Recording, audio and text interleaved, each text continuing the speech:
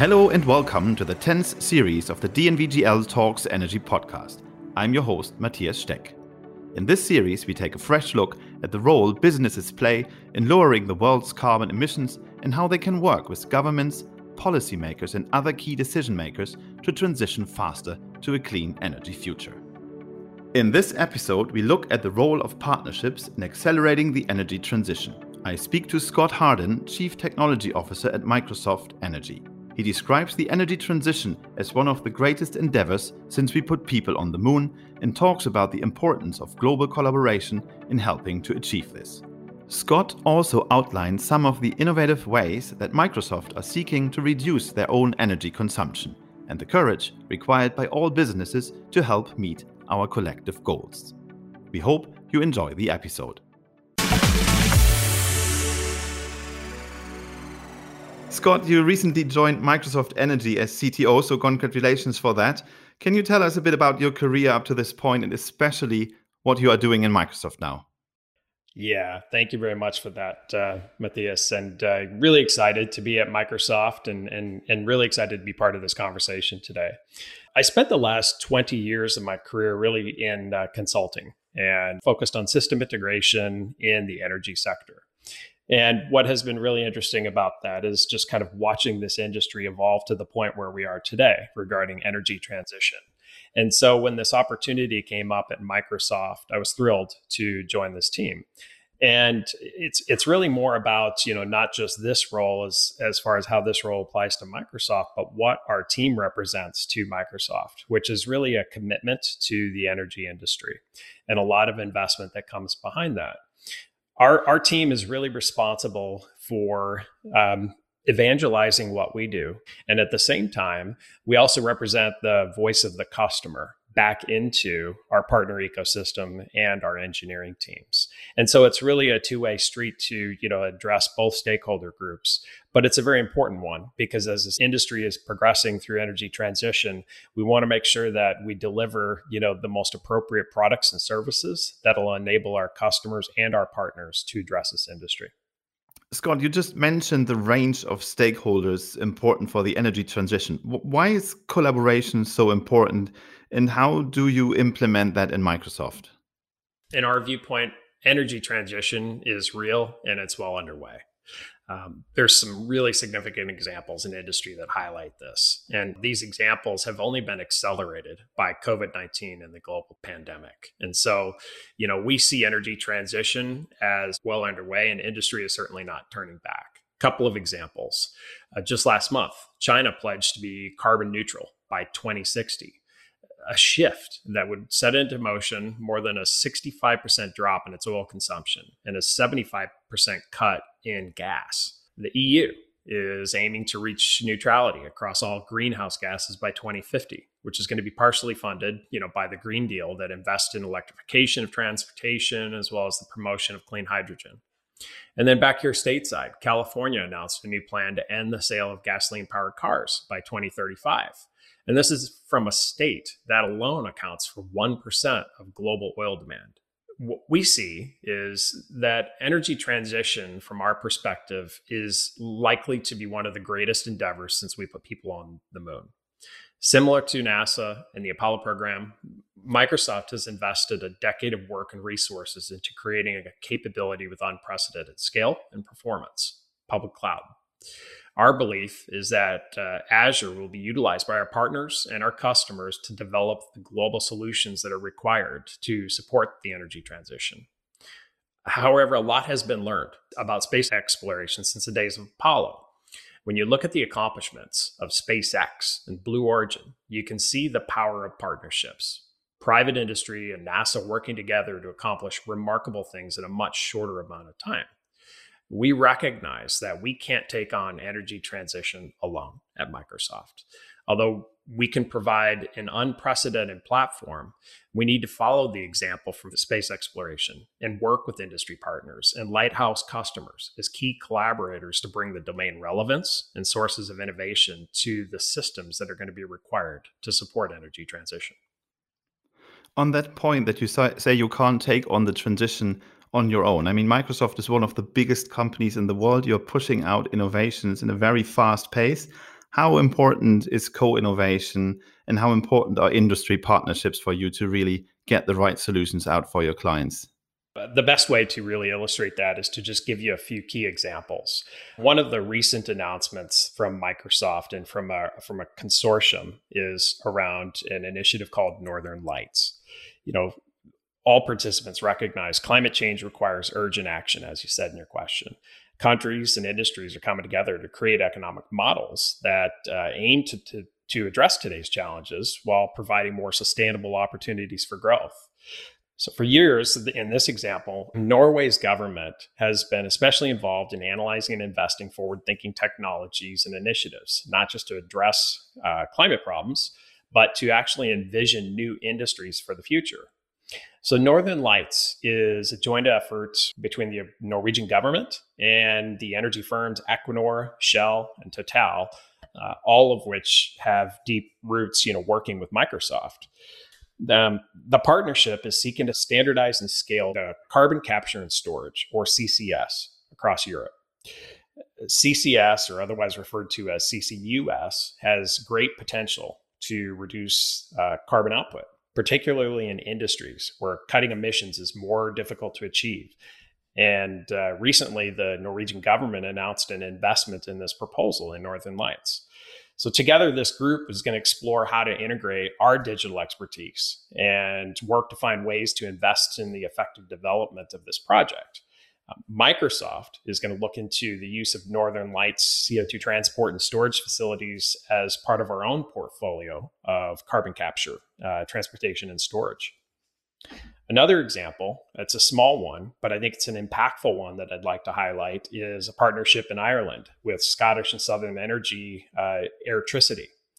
So we partnered with SSE, Ireland's largest provider of essentially solar energy, to install and manage the internet-connected solar equipment, which they're going to be connecting with, or they are connecting with Azure IoT and Azure Cloud. This new model is in lieu of the standard power purchase agreements that we would enter into with other generation companies. So the software tools we provide aggregate and analyze real-time data on energy generated by the solar panels, demonstrating a mechanism for Microsoft and other corporations to achieve sustainability goals and reduce the carbon footprint of the power grid.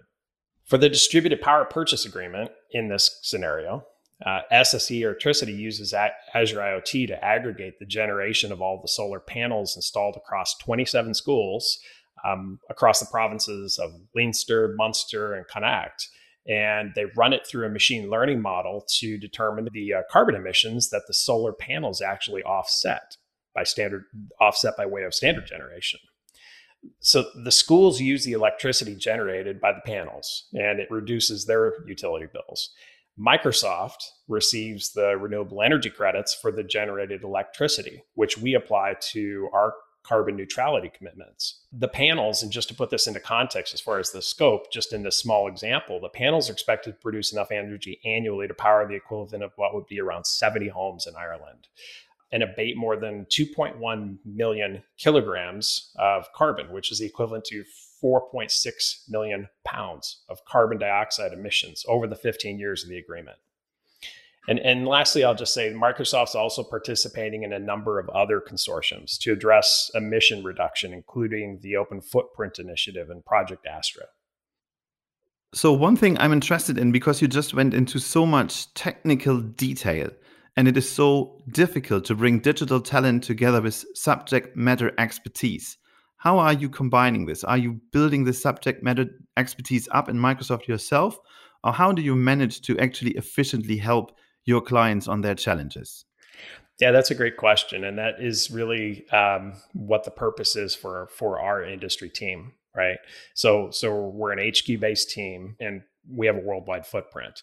And our role is really to bring domain relevance into, what we provide from a product perspective to our customers. And as I said, at the same time, we engage with our customers to bring back that knowledge into Microsoft so that we can bring a lot more clarity into what we need to provide as a solution provider to industry.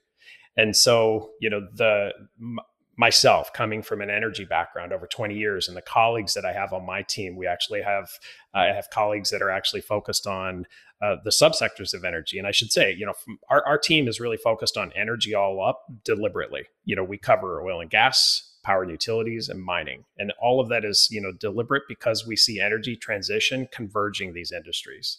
And so my colleagues that are focused on strategies associated with each come from industry, and they don't come from a technology background. I kind of play the role as a bridge between the both. And so I'm covering the technology trends and aligning that with the strategies that we're focused on for industry. Right. I slightly switch topic now, but I stay with new technologies helping us in the transition. If we look into, for example, DNVGL's energy transition outlook, we know that the increase in renewables or the growth of renewables will be tremendous over the next couple of decades. But we need to integrate renewables somehow in our current infrastructure. So how can insight into data, artificial intelligence help us to kind of solve this complex equation to optimize? There's so many variables like the asset data, the weather, the market demand, the grid availability. What can AI and digitalization do for this on that front? Yeah, and this is a great question because it addresses the growing need for bidirectional controls in the power systems. And we believe that data and AI are going to be at the heart of the solution. I'll give you an example of working with another customer. And I think, these real world examples really try to help, they help set the context. This one's another story from the Nordics, actually. A Norwegian DSO, Adger Energy, they had a substation that was running over its capacity just by a couple of megawatts for a few days or a few weeks during the winter months. So by design or by typical asset cycle, they would have to actually replace that. But the cost was going to be like $5 million to replace the substation. So as an alternative, they partnered with Microsoft to connect demand side flexibility to dispatch load or increase supply when forecasting in an overload situation.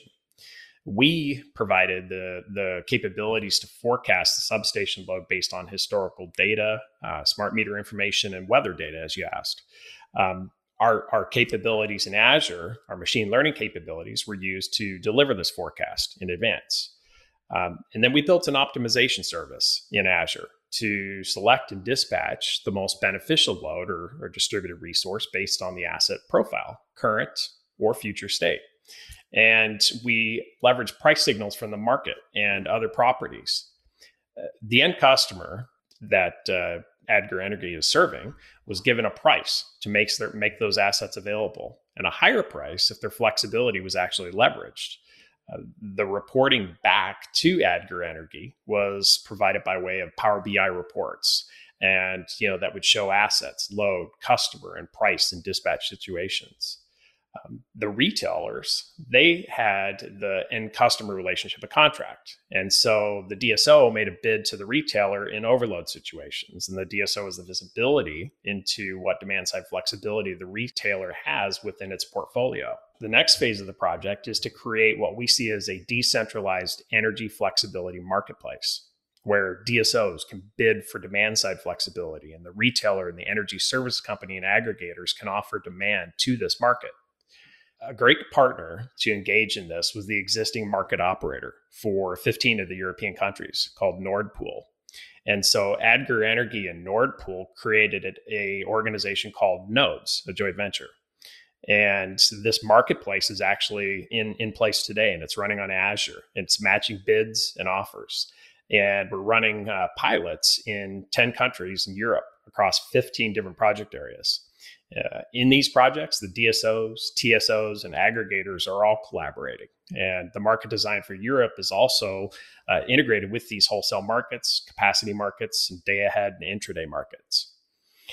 And we see this as a model because in the United States, there was a recent FERC order 2222, that essentially will allow aggregated resources to be bid into the wholesale energy markets in the United States. And there is a potential, and FERC's guidance on this projects that this could have an impact of up to 360 gigawatts of power that is generated at the edge of the grid by 2025. And that's astounding. And so this marketplace model we see as a model that will be emerging here in North America as well as in many other regions around the globe. And we really see the need for software to kind of play a central role for that, to provide the capabilities to aggregate those resources and bid them back into the market. So from the beginning of your answer, I learned that at least technology can help to defer investments so that we can still use old assets because we can kind of make the environment they are working in smarter. But I have a question relating to this. We do have a lot of old assets out there. They produce data in all kinds of different data formats. Sometimes they will also have the same data, maybe just in different timestamps or whatever. When we talk to our clients, we hear that they have a lot of problems with data quality and data management. How do you solve these issues for your clients to then finally be able to develop these smart solutions? When it comes to looking at data across industry, right? And I think what you're referring to here is looking at not only net new data that's additive coming from IoT devices, but legacy data that's coming out of SCADA systems, because the real value is to establish relationships in this data, right? And, so we see a need. And again, this kind of goes back to, my conversation around public cloud and the platform that Microsoft is providing by way of Azure.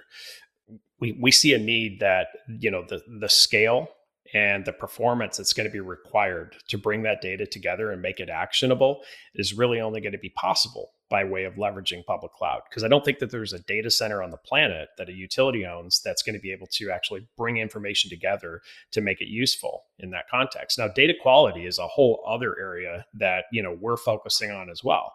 And just a few examples there. One of the things that is kind of a known issue within a utility is, the data quality problems that they have within their GIS. But yet, if you're actually going to, apply technology across a grid in the context of bidirectional energy management, you have to have a very accurate digital representation of that grid. And so we're looking at how we can apply techniques to actually improve the quality of the representation within GIS by analytics that, take into consideration data from other sources, such as AMI, outage management systems, SCADA, et cetera. So we have now established already how we can help clients to lower their carbon footprint. And you have given us impressive examples here how technology can also help us to do this in environments with all the assets in there. But digitalization also comes with a price. It also consumes quite a lot of energy itself. So Microsoft, you yourself run 160 plus physical data centers around the world, but still you are a huge energy consumer, but you managed in 2012 to become carbon neutral. By 2025, you want to run 100% on renewables. And by 2030, you even want to be carbon negative. So what are you doing in Microsoft actually to lower your footprint? Yeah, and thanks for asking that question, actually, because sustainability has really become part of our DNA at Microsoft. In July, we released a progress report on the goals that you just listed, and just I'll provide a few highlights, associated with that. Number one, we continue to reduce our own carbon emissions, and focusing on reduction of scope 1 and scope 2 emissions to near zero. To do that, we really need to continue to change how we operate. And we feel like we're on track and maybe even ahead of track to obtaining renewable energy power purchase agreements for 100% of the day-to-day power for our data centers by the middle of this decade. Second, we're continuing to focus on how we're going to remove our own carbon emissions. And, our climate commitments require us to reduce our carbon emissions by more than half by 2030. And then we need to, remove the rest while also removing all of our historical emissions since we were founded in 1975. And that goal is really by 2050. But we're not waiting until 2030 to get started. This year, Microsoft has actually taken concrete steps to remove 1 million metric tons of carbon from the environment. We're sourcing carbon removal from a range of technology-based solutions that are net negative and verified to a high degree of scientific integrity. I mentioned the Norwegian Lights partnership. That's a great example of that carbon removal type of technology. And the third example I'll provide is we're really leveraging, as a large company, our balance sheet. And we announced our first investments from the $1 billion Climate Innovation Fund, which is an investment of $50 million into Energy Impact Partners. They're a global platform for innovation, for new technologies to transform the world's energy and transportation systems, which are the two sectors that account for the majority of greenhouse gas emissions. EIP is a leading venture capital firm focused on decarbonized, decentralized energy industry transition that really shares learnings among their partners and facilitates collaboration. Scott, are there any success stories you can share with us of the huge impact of AI on the energy sector with regards, for example, reducing carbon emissions or doing things in a smarter way? A few examples come to mind. And one that I'm going to start with really focuses on Microsoft. We have almost 150,000 employees around the world. And with that, employee base comes a real significant real estate footprint. So our goal in this example was to apply our technology and best practices and sustainability to improve the efficiency of our operations. So we looked across all areas of carbon emission within Microsoft and energy consumption to identify kind of a strategic plan that includes, using cutting edge technology to help meet our goals. One area that we considered was the energy spent on heating and cooling of our buildings. Our belief was that we could use AI capabilities to improve the efficiencies of our systems and reduce energy usage. So to teach the system, the AI capability, the team that went to work first had to give it an objective, right? Which was to reduce energy consumption while maintaining a desired temperature. From there, the system had to understand some of the variables and the controller options that it could change to achieve this goal. The AI developed was in conjunction with a project within Microsoft called Project Bonsai to help achieve its carbon negative goal. They returned some really interesting recommendations, counterintuitive to what people might assume. The AI itself, the system recommended increasing the set points at the cooling towers and chillers while increasing the speed of the pump delivering water in order to achieve the objective of energy reduction while maintaining temperature, as I said. So by leveraging the AI, we uncovered some recommended optimizations that we would have never come to on our own, which was really the outcome was a new plan for optimization that it only took 2 weeks to discover, but the reduction was around 15% of energy consumption across all of our facilities. It's pretty remarkable efficiency gains for such a short investment of time and resources. Another example I'll refer to is with a big customer of ours, Shell. And, in the energy industry, Shell manages everything from wells to retail gas stations, 44,000 of them. And the company works hard to ensure the safety of employees and customers at its retail sites. Shell is currently piloting a new cloud-based deep learning solution based on Microsoft Azure. The solution uses closed circuit camera footage and IoT technology to identify safety hazards and alert employees so that they can respond and eliminate potential problems. It can see and predict the future in ways that human eyes can't. It's called we call it machine vision. And it uses imaging technology combined with image processing and analysis to guide machine action and human decisions in a commercial or industrial setting. Shell is now piloting a new machine vision system at several of the retail locations. And by applying the advanced AI capabilities, the system can automatically predict and detect unsafe actions in a shop or a forecourt and alert staff so that they can intervene. It's, and that really is something that applies towards what is an ambition within Shell that they call Goal Zero, which is really to achieve, a scenario where there are no harm and no leak from across its entire operation. One last example, we're doing some really interesting work associated with analyzing satellite data.